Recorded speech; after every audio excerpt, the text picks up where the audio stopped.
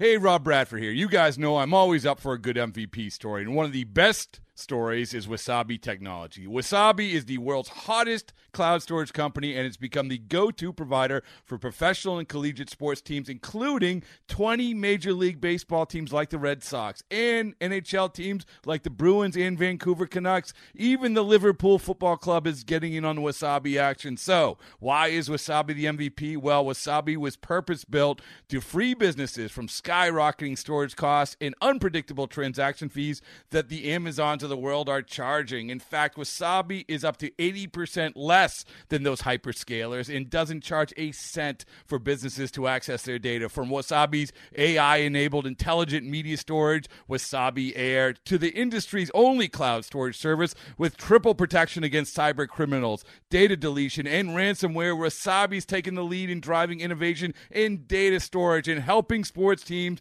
to unleash the power of their data. Wasabi, another Boston-based championship team.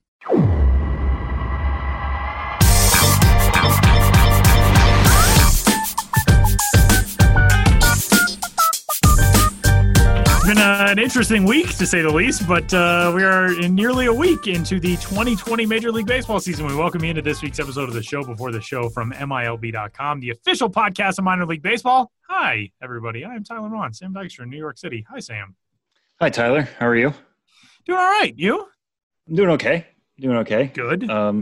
Yeah, it's been good to watch some games this past week, and one of the things I always get a kick out of, and we'll talk about this here in a little bit, is we spend so long in the offseason talking about what a player could be, and now we actually get to see it and compare results to like what we've been saying this entire time. I had it wasn't even an exchange because I didn't respond, but I said like Evan White, could be a Rookie of the Year candidate if he keeps showing power after he hit his first home run. And a lot of people were tweeting at me like, how can you say he's going to be a Rookie of the Year candidate? It's 1 week. Why are you doing this already?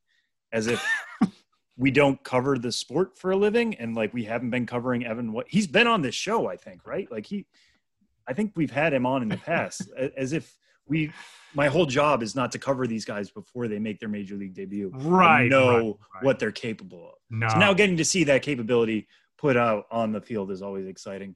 Obviously, there have been some hiccups in the first week. I don't even want to say hiccups. There have been some pretty big issues with the Miami Marlins, unfortunately, and so many on that team testing positive for coronavirus. And we wish everybody on that team nothing but the best and nothing but full health.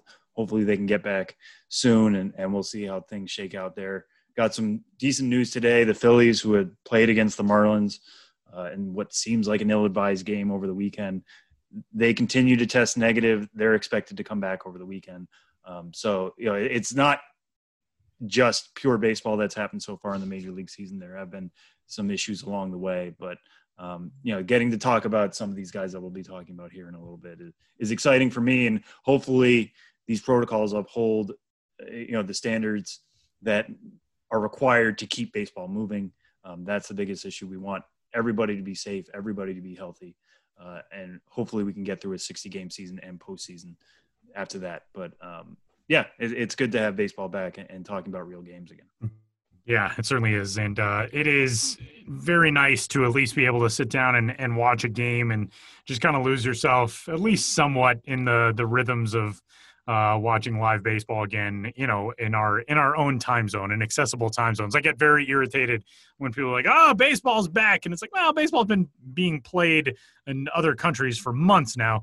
But for our baseball to be back definitely does carry a different weight, a different significance. And, there are still those weird moments where, for whatever reason, foul balls make me notice it more than anything. And I don't think I ever realized how often I thought to myself on any foul ball on a telecast, oh, that's cool. Somebody will get to go home with that for a ball that goes into the stands. And now it's so strange, to see balls clanking around in empty seats and all that. But kudos to teams that have, done the cardboard cutout thing or have tried to get creative with how to make their ballparks feel a little bit less empty. And obviously, as Sam noted, there are a lot of big things very much going on. But if we try to just focus on the few hours that you get to sit down and watch a game, those do feel like 3 pretty good hours these days, and we all need that. So we welcome you into this week's episode of the show before the show. We got a lot coming up for you today. A very interesting story that is taking place in Western New York. The Buffalo Bisons will play host to the Toronto Blue Jays for the 2020 Major League season. And we will catch up with Mike Buchkowski, who is the president of baseball ops for the ownership group that includes the Buffalo Bisons, and a very interesting conversation of what it is taking currently to get Salem Field ready to host major league games, and the machinations that went on behind the scenes to get that whole thing done. We will also hear in a little while from Gerard Gilberto coming up to talk about a story he's got on the site this week about Esteban Quiroz, who is now a Tampa Bay Rays prospect and a guy with a very interesting road to being a Tampa Bay Rays prospect. And there's a lot of baseball stuff to talk about, which is very exciting. And that is what we are going to dive into first. It's not exactly three strikes, but we're getting hopefully close to feeling like we're doing some normal shows again. So we are going to kick it off with a few topics from not minor league baseball, but some players who would have been in minor league baseball this year or maybe next year. First week nearly in the books in this 2020 season, Sam. We've seen a lot of Luis Robert. We've seen a lot of guys who we were just talking about as top prospects last year, but there have been some standouts who are still very much guys in that prospect game so far, and we'll expect to see more of them as the next few weeks go along and guys start getting those calls. But who from a prospect standpoint has stood out most to you through this first week? Yeah, I mean, I think Luis Robert is where we have to start here, as expected. Anybody who listened to our show last week, it was a pretty clean sweep of everybody saying Luis Robert is the favorite to win the AL Rookie of the Year. He showed that pretty quickly for the White Sox. They've been hitting him mostly around the seventh spot in the lineup, and I think Rick Renteria the other day was talking about how that's a good spot for him to be right now. There's a lot of pressure being a rookie, trying to show that you belong in the majors. Putting him seventh doesn't add to that pressure. It allows the big boppers at the top of the White Sox lineup to do their thing. There's not a pressure for him to be a run producer necessarily, but he is doing everything that we basically thought he could do. He's 7 for 19 through his first 5 games. We're recording here on Wednesday. He's got a homer. He's got a double. The strikeouts are there. He struck out 7 times in 20 plate appearances so far. So that's a 35% strikeout rate. That's kind of what we thought would happen. Is if anything's going to hold him back, it's going to be the hit tool. He's going to have to make adjustments to major league pitching. That's going to happen all season long. He's going to adjust to major league pitching. They're going to find out more about his swing. They're going to adjust back and forth. That battle is going to go. But the fact that he's already shown a little bit of power, I expect even more to come here in the coming weeks. See a little bit more of what we saw during summer camp. That's really exciting. There was a funny play the other night in which I think MLB said, like, this is him showing off his range, but he went all the way to right field, essentially to make a catch away from Lurie Garcia. I guess that's a sign of how confident he is defensively. Is, you know, the center fielder is essentially the quarterback of the outfield. So if they call the ball, they deserve to get it. But him going all the way over there, deciding to take it for himself, is a pretty clear sign that he feels confident in the majors and doing all the things that basically we expected out of him.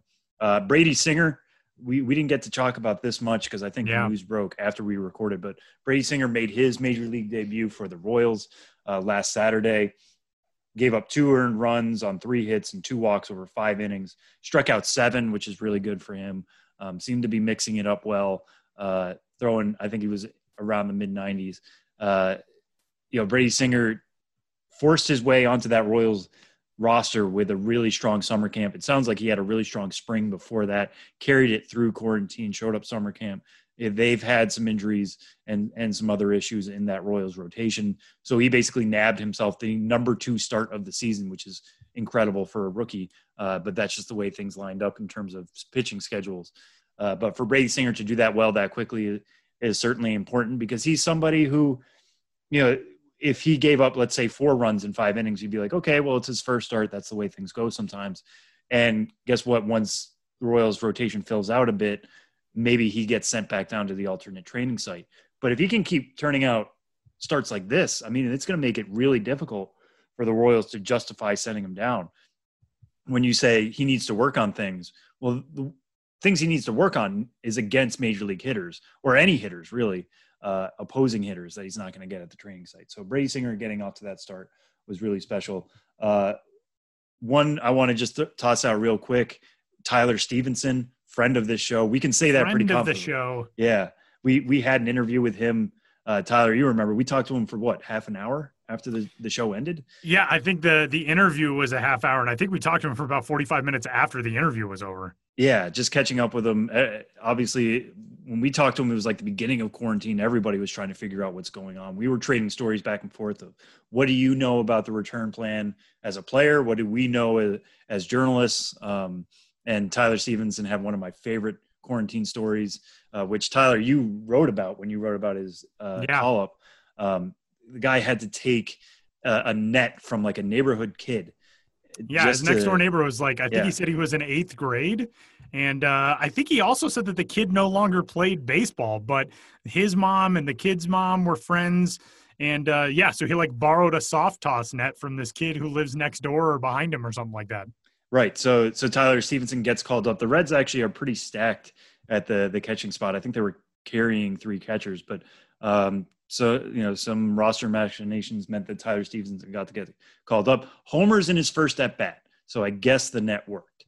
That's just stories that I love. And it's an indication of this show. And I'm not trying to pump our tires too much, but when we talk to guys about what does it mean when you are going to make your major league debut, what do you imagine that moment looking like? That's what's possible. That's what they dream of. So to see something like that happen to Tyler Stevenson was really special. He's 2 for 2 so far with a walk. The guy has not been retired. So that's pretty cool too, to start out your career with a 1,000 batting average and a 1,000 OBP. Obviously that's going to change in time. But it's kind of neat for 1 week, just at most teams have played 5 games so far, but even to see these prospects shine through in this 1 week is pretty special. Pretty good stuff. And there are more prospects who are on the way, including the Toronto Blue Jays, who are a bit nomadic at the moment. And we'll talk about the Blue Jays coming up here in just a little bit. But a team that made a summons for its top pitching prospect in the right-handed pitcher, Nate Pearson, who's their top overall prospect as well. Nate Pearson, Sam, of course, starting the season on the taxi squad. He was not on the major league roster, now is a member of the Blue Jays, and kind of interesting, obviously, timing-wise and service time and all of that. But we also did see Nate Pearson on a mound not too long ago in a major league ballpark, pitched against the Red Sox at Fenway, got roughed up a little bit, but now has an opportunity to go out in real games at the major league level and try to present himself as being possibly the future ace of this staff that everybody expects. Yeah. And even that outing at Fenway, I mean, he was sitting 94, 96, which feels down for him, which is incredible. But he topped out at 98.1 miles per hour, according to StatCast. He struck out the final 3 batters he faced. He threw 7 of the game's 10 hardest pitches.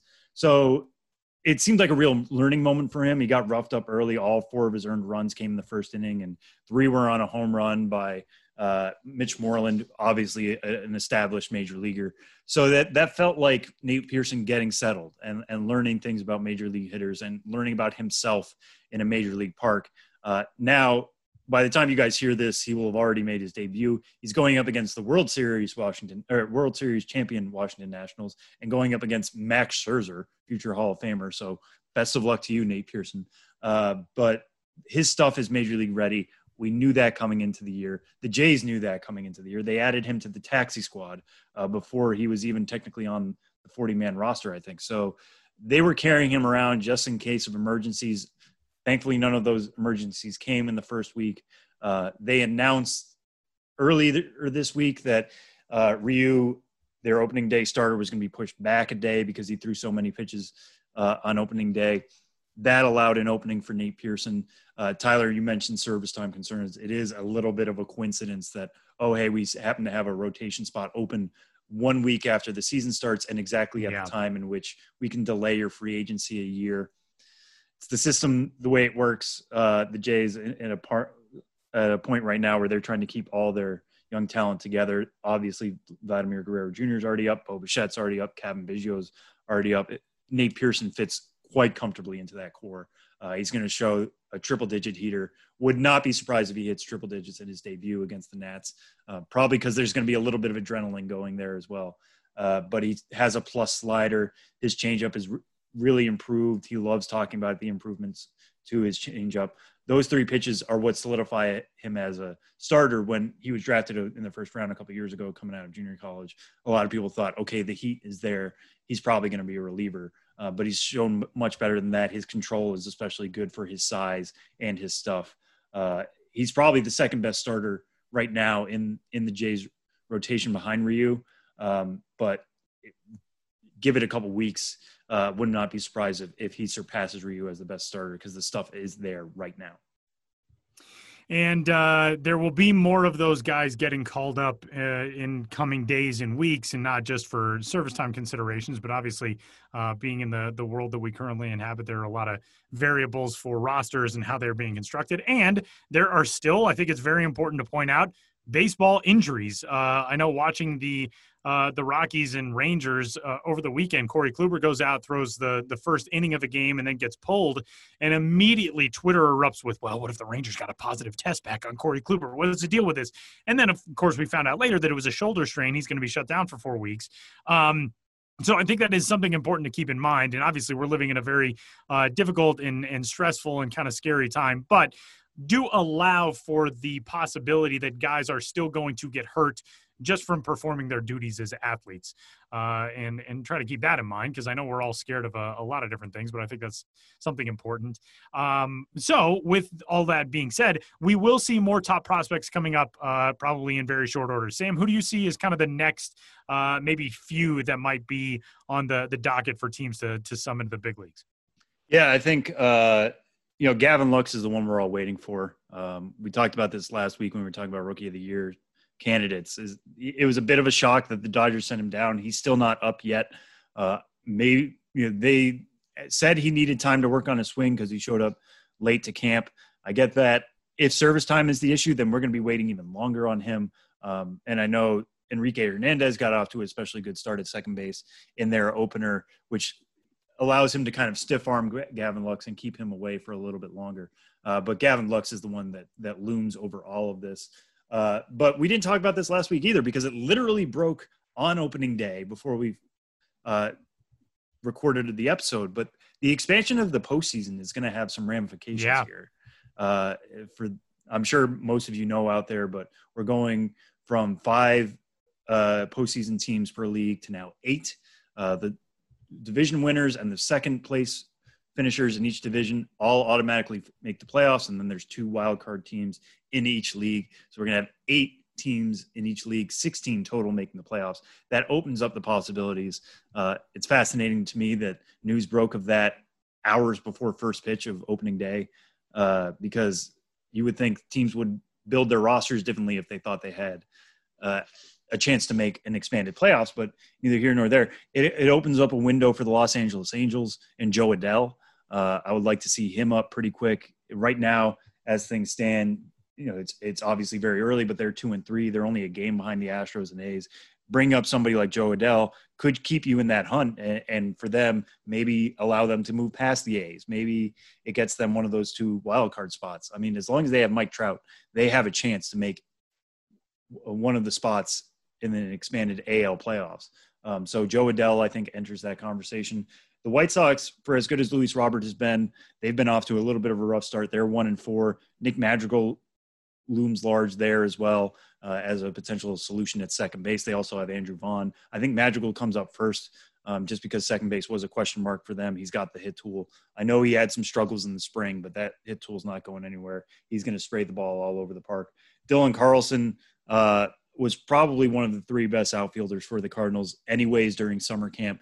He seemed to be disappointed that he was sent back to the alternate site at Springfield. Would not be surprised to see him up within the next week or 2 for the St. Louis Cardinals, who are 2-2 as we sit here right now. So those are some of the names I'm looking out at. The Atlanta Braves, we know they have pretty good pitching at the upper levels. Tucker Davidson, not a top 100 prospect, but after Mike Fultonowicz had some stumbles here for the Braves, and he's going to be DFA'd. That opens up a rotation spot. We know they have other rotation spots open because Cole Hamels is out for a while. Felix Hernandez opted out. So Tucker Davidson could take one of those spots. Ian Anderson is also there after he ended last year at AAA. So keep an eye on that Braves rotation to see if one of these young arms get a chance. But with so many expanded postseason spots, these races are going to be competitive early. We only have about 55 games left in the season. This is when we would think about things going into the final stretch run. We'd be talking about the trade deadline at any other time right now. Adding these prospects now is essentially adding talent through a trade, but internally. So I think we're going to see prospects here pretty quick now that 1 week has passed. And no matter when they come up now, their service time is delayed enough to get that extra free agent year. That has to be considered for part of the equation too. Well, one of the ballparks in the minor leagues that has seen some of the top talent in the sport cross its lines over the last few seasons is Salem Field, the home of the Buffalo Bisons in Buffalo, New York. And this year, there will be baseball at Salem Field. It'll just be a little bit different kind of baseball as the Buffalo Bisons prepare to play host to the Toronto Blue Jays for the 2020 regular season in Toronto's home games. And Mike Buczkowski, who is one of the guys behind the scenes making it happen in Buffalo, joins the show to talk about it next.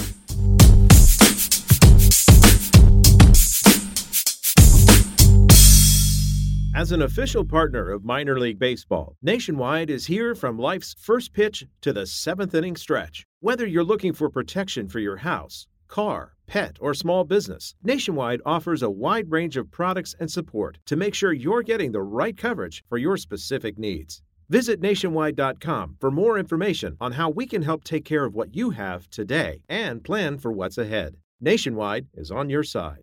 Nationwide Mutual Insurance Company, Columbus, Ohio.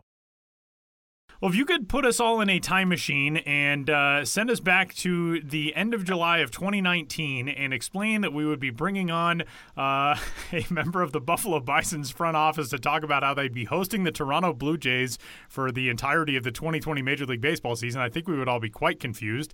But that's where we are in 2020, and we welcome in a guy who is in charge of leading one of the most interesting transition prospects in baseball right now, and that is the president of Rich Baseball Operations, Mike Buczkowski, who comes to us from the Buffalo Bisons. Mike, a very interesting week and couple of weeks and 6 months or so. How are you doing right now? Let's start there.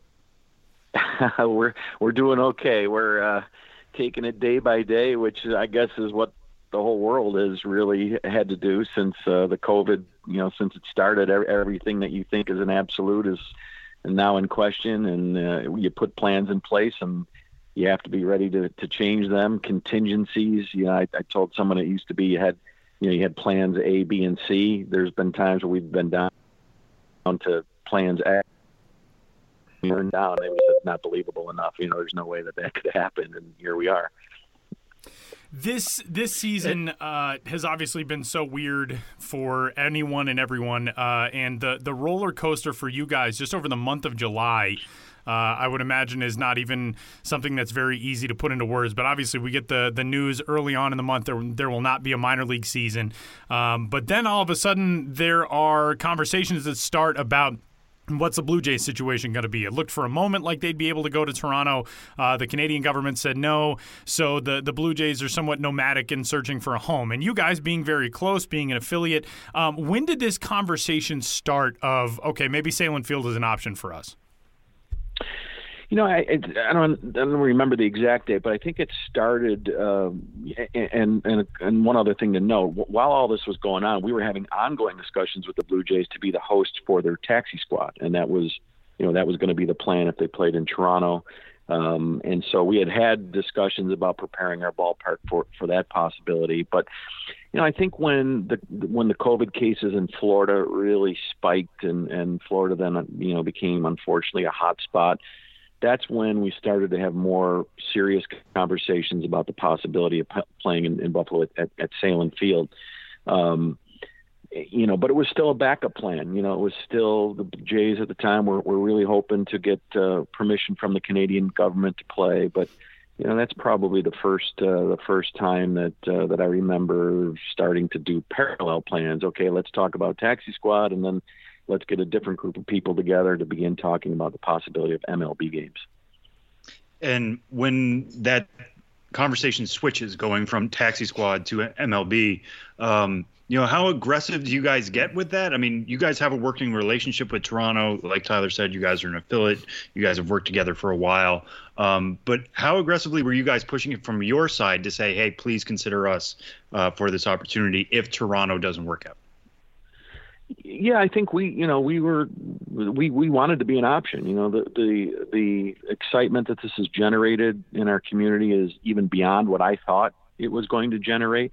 And we really wanted to be a resource for the Blue Jays. We understood, that the players preferred to play in a major league ballpark. Why wouldn't you? If you're a major league baseball player, why wouldn't you want to play your games in a major league ballpark? And we understood all of that. And what we wanted to just make sure is that we were as ready as possible should those options not be available to the Blue Jays, that they would have something in Buffalo, be able to work out this plan. And as you said, we've been, an affiliate of the Blue Jays since 2012. Personally, I go back to 1995. That's how long I've known Mark Shapiro. I was the general manager of the Bisons. Mark was the farm director of the Cleveland Indians, and that's when we first became affiliated, and have met Ross Atkins, not long after that. So personally, we've had a relationship with those two guys for decades. But and so I think there was a comfort level there that we obviously know what they're about, and he knows what the Bisons and the Rich family are about in Buffalo, the family that owns the team, and so we just wanted it to be an option for him. And one of the big storylines with this that everybody has been following is that in order for this to happen, in order for Salem Field to be major league quality, is that there have been improvements. I'm sure they're ongoing now. One of the big ones is to the lights and making sure those are up to major league code, essentially. What other improvements are you guys working on? What is the work that's ongoing, and what stage are you guys at to be at what is going to be Buffalo's opening day on August 11th?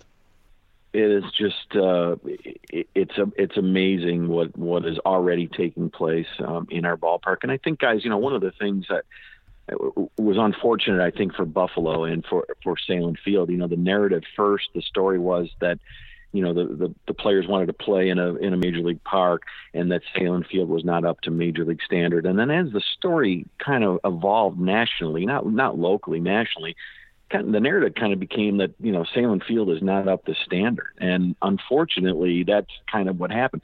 Salem Field is above standard for a AAA ballpark. And as I said, here in talking to during our press conference, there's not a single minor league ballpark in the country that is up to major league standard. You do not build minor league ballparks to major league standard. There's a huge difference. Even the newest and brightest new minor league ballparks are not a major league park. So of course there needed to be things that needed to be done to Salem Field. The lights probably got the most talk, and the working out a plan on what they need to do to not only bring it up to for what the players need, but for telecast, right? Because it's obviously a huge part of the business of Major League Baseball, being able to bring these games to their fans on TV. So that's just one of a million things. A minor league or AAA ballpark clubhouse is not of Major League standard to begin with. But now when you add in the added measures of needing to do it safely under the new protocols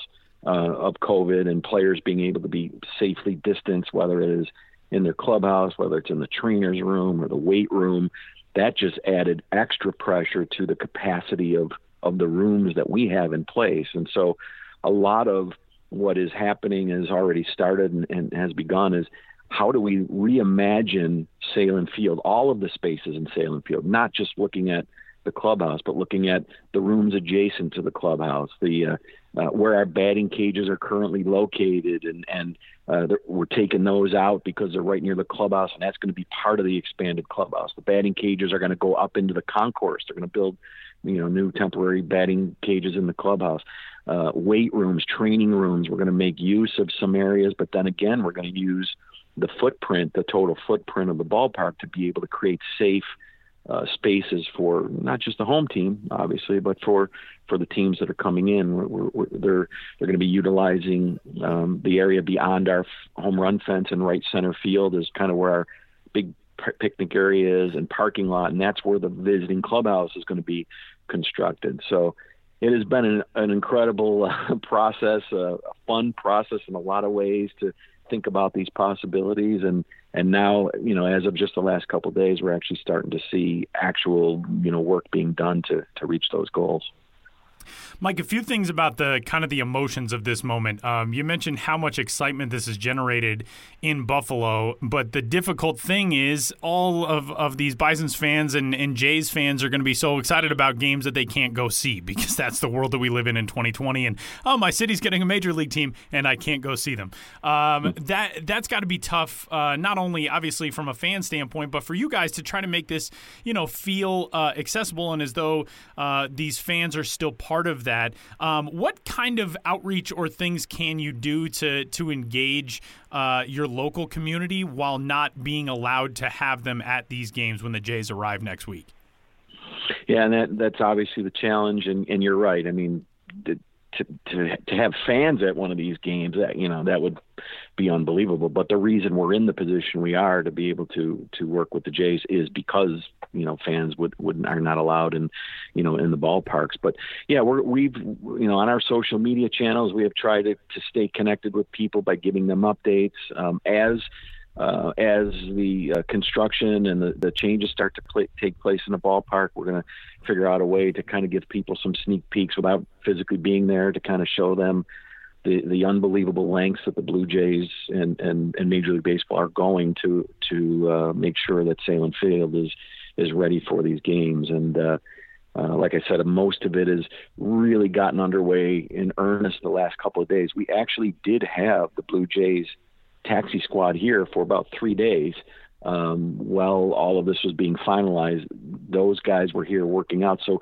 we couldn't really get into some of those areas. But now that they've moved on to Rochester to do the taxi squad, it is happening in earnest today. The lights are actually all of the bulbs that are in our existing lights. They're going to start that project today. So people driving by, at least, will probably start to see some activity and cranes and different things going on. Mike, you've been with this team for so long. I know you started with them back, I believe, at War Memorial Stadium, correct? I did. Middle of the 1987 season, which, that was the last year at that ballpark, and then, continued on as it was then called Pilot Field when it opened in 1988. And one of the really fascinating things about not only that facility, but the Bison's history is, for a while, especially after what was then Pilot Field was built, it was built with, and we hear this about Charlotte sometimes nowadays, it was kind of built with an eye of, it's a AAA ballpark right now, but it could be a major league facility. And I know there was capacity for a little while of over 20,000, which is cavernous for a minor league facility. And there were discussions in the early 90s when Denver and Miami ended up getting awarded expansion franchises that Buffalo may be one of those instead. And for now being this far removed from that and getting a major league team there, yes, it's under a weird circumstance, and yes, it's not going to be a permanent thing, but does it feel like some sort of cosmic justice that you're going to get to host major league ball on a regular basis at Salem Field? It seems like a cool thing, if happening in a very unfortunate circumstance. Yeah, I think you're right. I may steal your word. I haven't described it yet as cosmic justice, but that's a great description of it. I was here. Our organization, our owners, Bob and Mindy Rich, that they're the same owners. They've owned the Bisons for almost 40 years. That they were the group that was trying to bring Major League Baseball to Buffalo.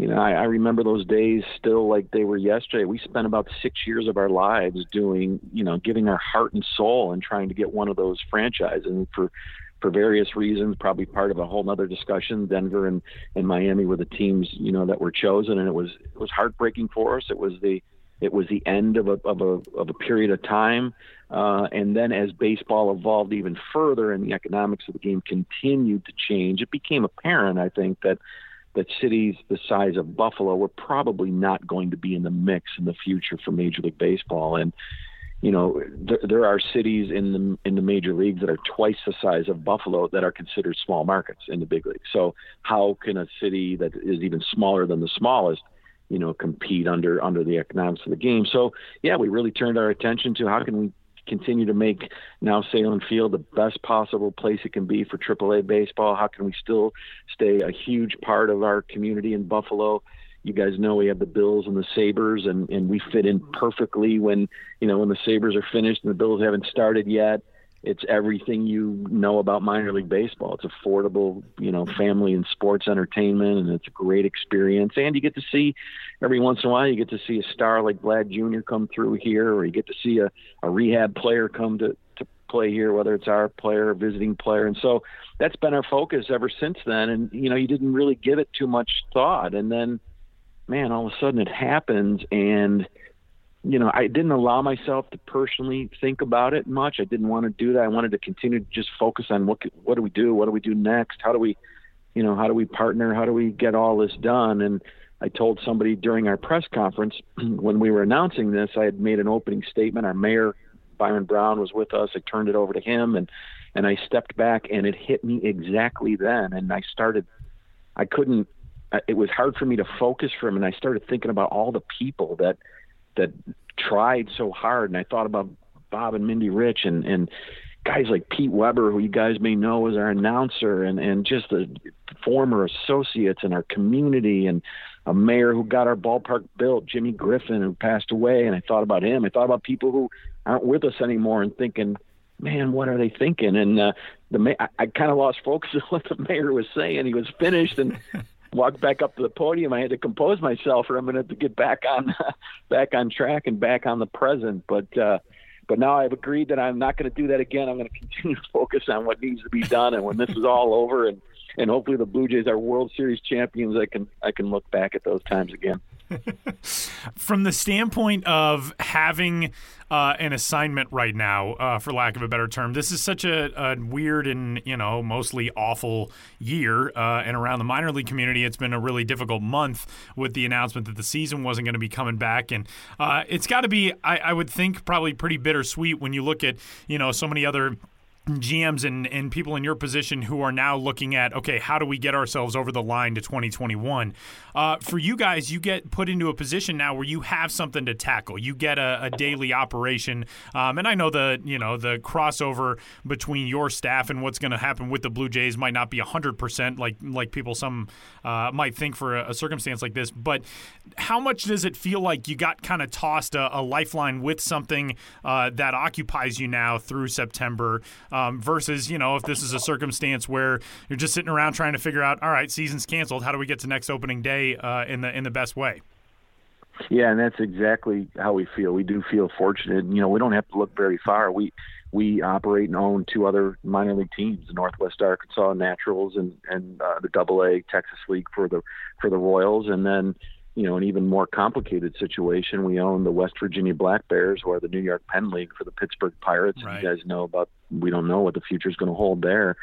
I talk to our guys there all the time, and they're exactly in that place. And then you're right. The people that I've known, a lot of them, known for 25 or 30 years that are operating other teams, and the position that they're in, which is just awful. And some of the most amazing messages I think that I've gotten have been from those guys, and I know the situation they're in, and the heartfelt, genuine feeling good for us and asking what they can do and can we come and help, and whatever the offers are is really, I think, been amazing, and I think highlights what really what minor league baseball and what being part of that is all about.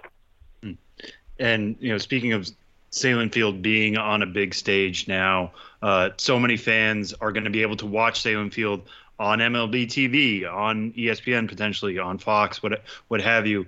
When people see that stadium put on the big stage like that, what should they look for? What specialties about Salem Field are going to be put on display now?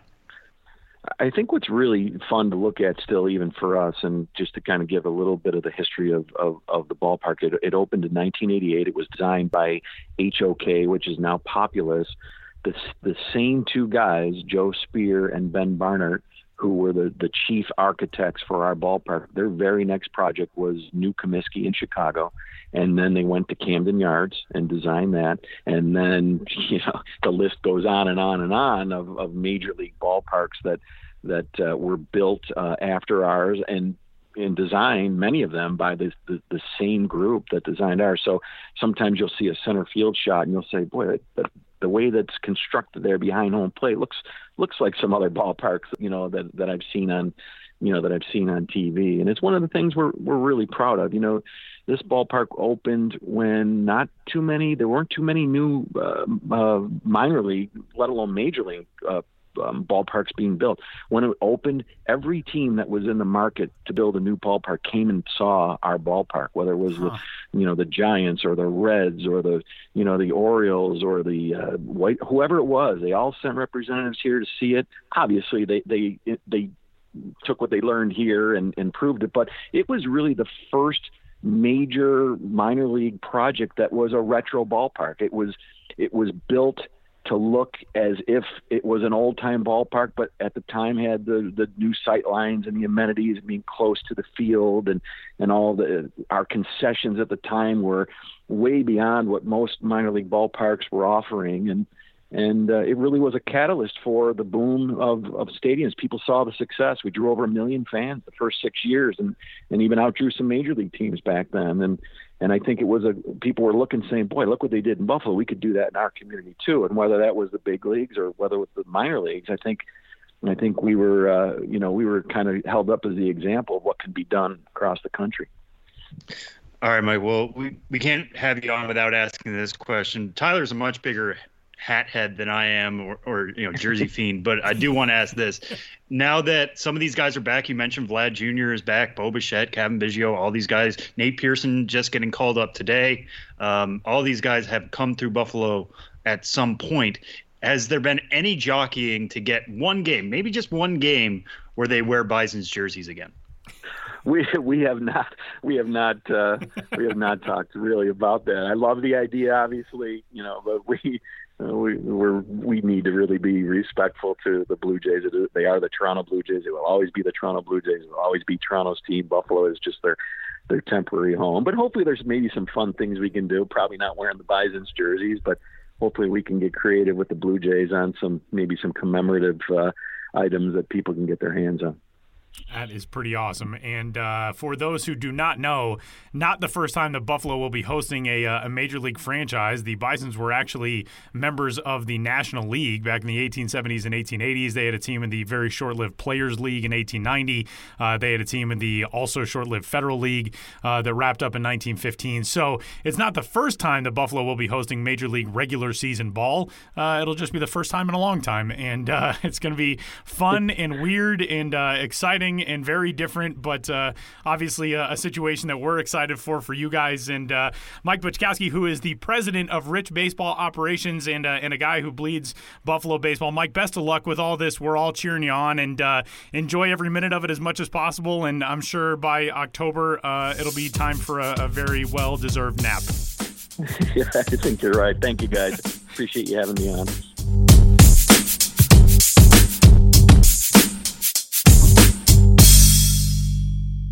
There are a lot of different ways to make it from the amateur ranks into professional baseball and eventually to the major leagues, or at least the doorstep of the major leagues. And this week we're going to hear about one of those interesting stories with our minor league writer spotlight for episode 269 of the show before the show, Gerard Gilberto, who joins us. Gerard, what's going on, man? How are you? How's it going, boys?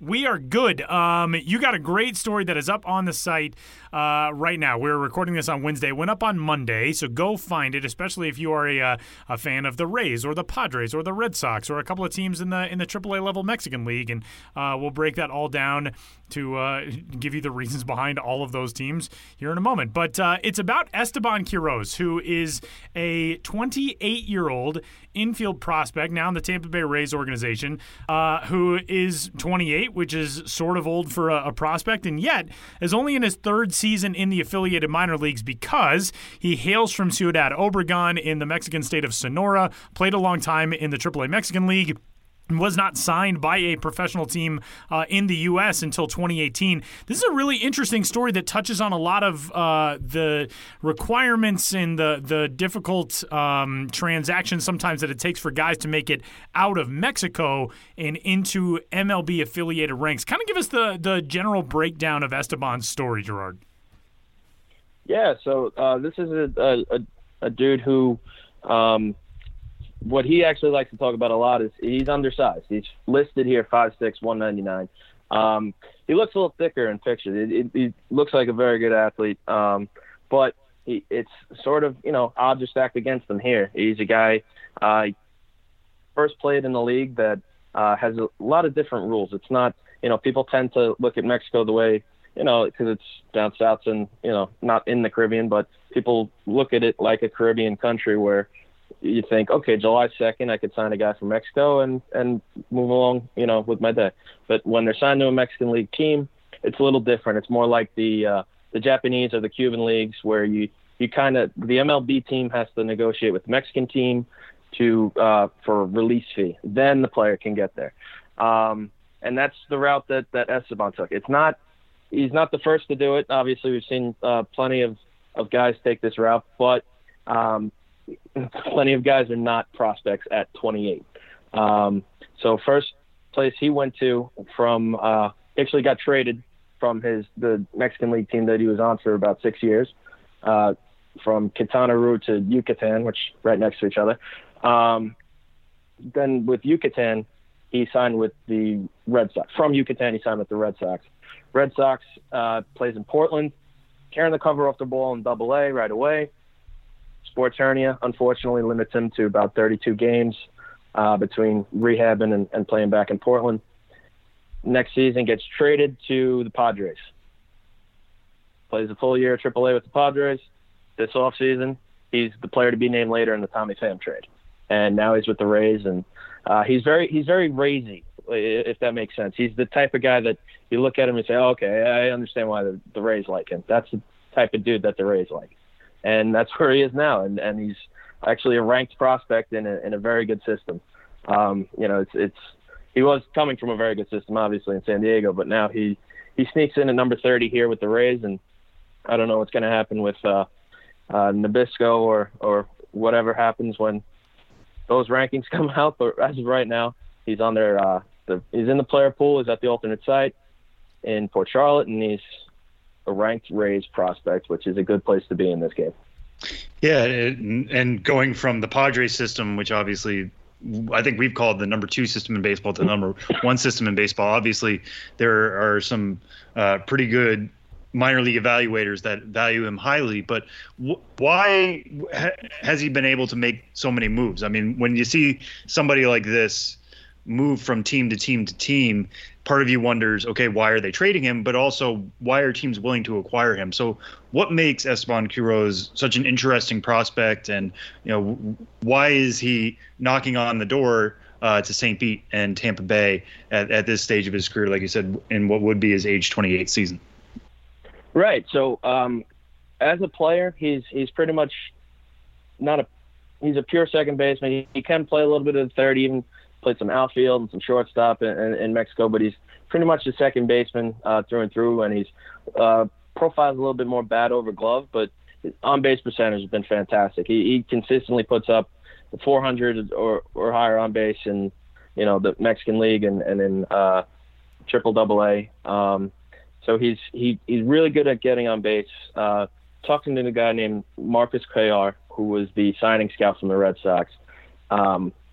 When you're kind of limited the way that scouts are to who you can sign, you kind of follow box scores to see who's worth taking a look at. And he said that he noticed when right around 2014, 2015, Quiroz strikeouts and walks just flip. And then with the walks going up and the strikeouts going down, he actually started hitting for a little more, not power like home run power, but started finding gaps a little bit more. Slugging percentage also went up. So this is a guy he's got a great bat. Even me, when we follow Arizona Fall League, places like this, where Quiroz played in 2018 after he missed all that time with Boston. He's just a guy who you can't keep his name out of a box. Like it just jumps off a box score every so often, and you always look in. This name just keeps jumping out at you, and that's sort of his profile as a player. What I was told from Kevin Ibach, who's the baseball operations guy in Tampa, and I know Tampa gets a lot of, call it flack or call it whatever it is for being a little bit more modern and relying on their, these advanced analytics. But they found Esteban the old school way. They had eyes on him in Fort Myers, his first spring training when he was with the Red Sox, and they scouted him a lot. The way he describes it is, we have a history with the player. We knew who this player was. We've seen him 1,000 times. We like him. Now, because of the pandemic, Ibach couldn't go out to Peoria and, get a final look at him, but he knew him. There was an established history with the Rays and Esteban, and when he had his little pool of players to pick from for the player to be named later in the FAM trade, Quiroz is the name you know. It's the name you like, and that's how he actually ended up being one of the few moves while rosters were frozen, that he came from San Diego to Tampa. And that's, like you said, he gets traded a lot, and in his head, it's like, you feel, what he told me was that he feels, am I not good at this? Why don't they want me? But it's quite the opposite. It's, I know this guy, I like this guy. We can get this guy. Let's bring him in. And along those lines, in your discussions with both Quiroz, you talked to him through an interpreter, talking to people around him. What has this route done for his career? Obviously, being this close to the majors is great, and it's gotten him on the doorstep, being part of the player pool and performing well at AAA. But starting out the career in Mexico, immediately jumping to AA when he moved to affiliated ball. What has this career path allowed for him to grow as a baseball player and become a very close or very nearby major leaguer? Yeah. Obviously, it's good to be established anywhere. You jump to that level of the minors in AA in Portland. And Marcus Cuellar from the Red Sox told me, he wouldn't have been surprised if he had been able to play a whole season, if he's on the Red Sox, in the big league team, at the very least Pawtucket, but if he's with the big league team come the end of the season in 2018. Obviously, he's 26 at that point. So, it's a little different. Being your first year stateside, but these guys, they find their own way. You hit that well, you're going to get rewarded for it. And being a little bit older, you're not, there's not as much of a focus on development as there is, rewarding success right off the bat. Now, one of the things that is mentioned in the story here, and pretty much everybody, all four people I spoke to, sort of had the same opinion of it, is that in Mexican leagues, it's more of like a 9 to 5 being a ball player. So when Esteban came here, going to the training room as often as possible, watching film, working at like basically the 24/7 ball player lifestyle isn't really something they do down there. So that was his big adjustment. He took to that very well, obviously had some success. So now he's sort of ahead of the curve there. Another interesting element of his career, Gerard, he's had so much experience on big stages. I mean, even before signing with the Red Sox, he had played in the World Baseball Classic in 2017. I know he was on the Mexico team that qualified for the Olympics, playing in the Premier 12 tournament last year, so he'll be an Olympian by next year if he stays on that roster. And in those outlets, as well as playing in the Mexican League, he gains a type of experience and exposure that are different than playing on the minor league side. And yet, he's still such a new minor leaguer that one of the things you pointed out that was really interesting is he's in effect on his first or second minor league team, and guys are coming to him as though he's the veteran. I mean, he's 26, 27, 28, and he's in Portland or El Paso, and he's got younger players coming up to him being like, hey, in this situation, what have you seen? What do I do? That seemed like something that he really embraced, but that cannot be an easy thing for a guy who's just been signed. What was the impression that you got from him when it came to kind of being a leader in a very untraditional leadership track? Yeah, he seemed to enjoy it based on conversations with him. And when you ask him about the adjustments, a lot of what he talked about was a little bit more cultural outside the ballpark. Obviously, the two cities he played in, Portland and El Paso, same country, but couldn't be more different. Yeah. So he obviously is a little bit more comfortable in El Paso, a lot more Spanish speakers down there. But he said it was still the same. Playing with a lot of prospects. He had Luis Urias in El Paso right next to him too. Those guys look to you for help, and if you know, you share it. He said to him, it's a good way for himself to get better. It's a good way for everybody to get better. The way it was interpreted to me was that it's sportsmanship to him. So that was an interesting thing.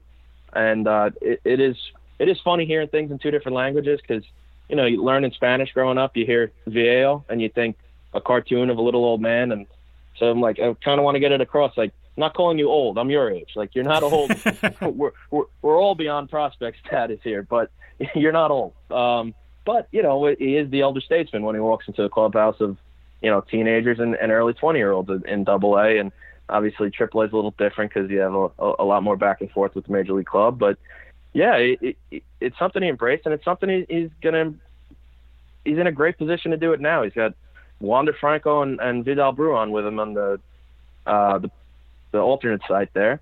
Those are two Spanish speakers, two infielders, two of the best prospects in the game. And if they can learn from a guy like Esteban Quiroz, who has been there for a long time, not there meaning the majors, but he's played a hell of a lot of baseball in the last decade. That makes everybody better, including the game's top prospect.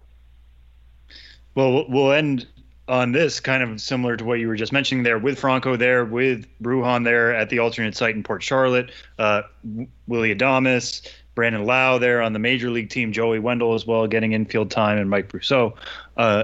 There doesn't seem to be a lot of wiggle room for Quiroz to get in here. How do you evaluate his chances now that he's in the Tampa Bay system? I don't think anybody in baseball knows what the Rays are thinking.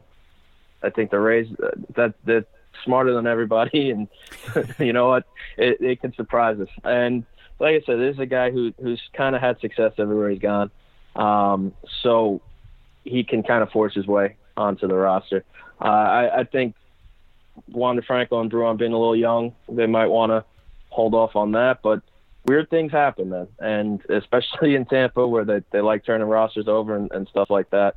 But you need injuries happen. See what happens with things like the Marlins, God forbid. But it's not just COVID. You guys roll an ankle, again, God forbid, or whatever it may be, and he's there for a reason. I think everybody in these player pools are there, because they got a shot at helping, especially the guy with the full year of AAA experience, like Esteban.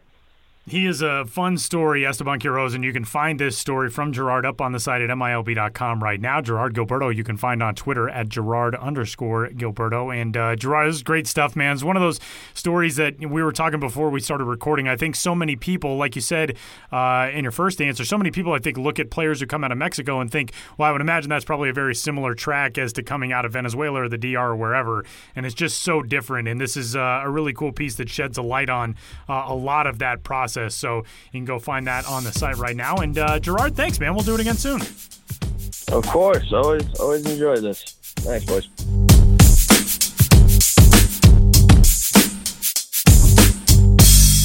Train like the baseball pros. You could win a personal one-on-one virtual workout with Detroit Tigers strength coach Ryan Maidel. Enter by Friday, July 31st. That's coming up quick, so enter by Friday, July 31st. Visit MILBFanLounge.com for more details. Wrapping up this week's episode of the show. Before we go, Sam has this week's nationwide prospect fun fact. Yeah, so when I was looking at MLB debuts so far, I wanted to keep an eye on who's getting the most playing time and things like that. So so far, as of Wednesday, we know that this number is going to grow by 1 by tonight by the time you guys hear this, but prior to Wednesday's games, there have been 56 players to make their MLB debut already.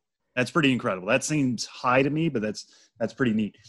There have been only 5 players to play in all 5 of their games so far. So those are Luis Robert, no surprise, Yoichi Tsutsugo of the Tampa Bay Rays, Evan White, who we've discussed before, Shogo Akiyama, and Andres Jimenez of the New York Mets, top 100 prospect. Andres Jimenez has mostly come in as a defensive replacement for Robinson Cano. That's why they added him to the roster. His defense is really good. But to see him get in all 5 games so far is pretty special for the Mets. We'll see what happens with him, especially as rosters slim down. I feel like he's somebody who could get elsewhere. But for being such a young talent, for already getting this major league look, to be around the team, and for them to trust him enough to continually get him playing time, even if it's a couple innings here and there, is interesting to me. So those are the 5 players so far to feature in all 5 of their Major League Baseball games so far in the 2020 season. And that will do it for this week's episode of the show. Big thanks, everybody, for joining us, and take a moment and just pause and wish all of your good thoughts to the Buffalo Bisons, because they've got a long 10 days ahead of them before they host Major League Baseball for the first time. An exciting 10 days, but man, that is going to be a lot of work. It was kind of interesting, reading up on some news articles and stuff like that. Basically, the day it was announced, there was a press conference in which our guest this week, Mike, said, yeah, they're pretty much starting work tonight.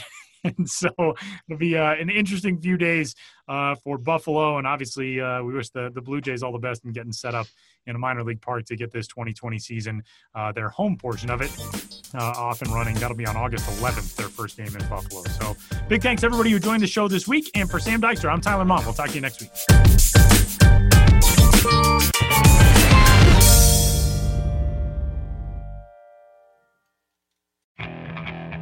Okay, picture this. It's Friday afternoon when a thought hits you. I can waste another weekend doing the same old whatever, or I can conquer it. I can hop into my all-new Hyundai Santa Fe and hit the road. Any road. The steeper, the better. Because my all-new Santa Fe is available with H-Track all-wheel drive, so I can hit the trail without a worry in the world. Heck, with 3 rows and best-in-class rear cargo space, I can pack the whole family in with all our gear. We've got available dual wireless charging for our phones, so we'll never lose touch with civilization, and we won't lose touch with the primordial power of Mother Earth. So which is it? Waste the weekend or do something a little more epic? And conquer it in the all-new Hyundai Santa Fe. Visit HyundaiUSA.com or call 562-314-4603 for more details. Hyundai, there's joy in every journey.